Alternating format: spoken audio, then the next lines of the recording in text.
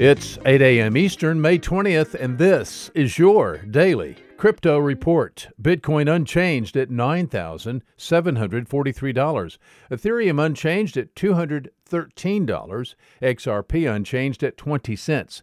These are your leaders by market cap. Top gainers in the last 24 hours: Switch up 40%, Steam up 25%, Morpheus Labs up 22%.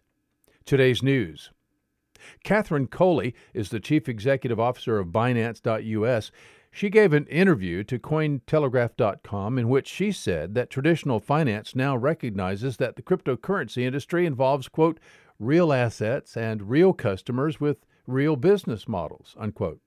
J.P. Morgan Chase has just taken on Coinbase and Gemini as customers. Coley said, quote, I take it as a very positive signal. We've seen specialist banks before being established to specifically support crypto because traditional banks were not taking crypto businesses seriously, unquote. J.P. Morgan Chase is the largest bank in the U.S. A former top lawyer at Coinbase is about to take the top job at the United States Office of the Comptroller of the Currency, the entity that charters national banks in our country. Brian Brooks, the former chief legal officer at Coinbase, is poised to take over the job of acting Comptroller of the Currency until U.S. President Donald Trump nominates a permanent candidate and the U.S. Senate confirms the nominee. Brooks takes over the job from Joseph Otting, who is the current Comptroller. Otting is departing the job, and Brooks is taking over, according to the Wall Street Journal.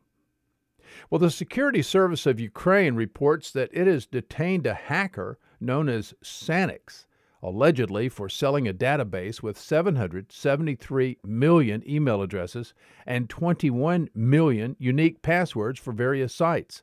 The database also contained, quote, email logins and passwords, PIN codes for bank cards, e-wallets of cryptocurrencies, PayPal accounts, information about computers hacked for further use in botnets, and denial of service attacks, unquote. The stolen data belonged to people from different jurisdictions, including the United States and the European Union. Well, these are your leading headlines today. Visit us at dailycryptoreport.io for sources and for links. Find us on social media, add us to your Alexa flash briefing, and listen to us everywhere you podcast under Daily Crypto Report.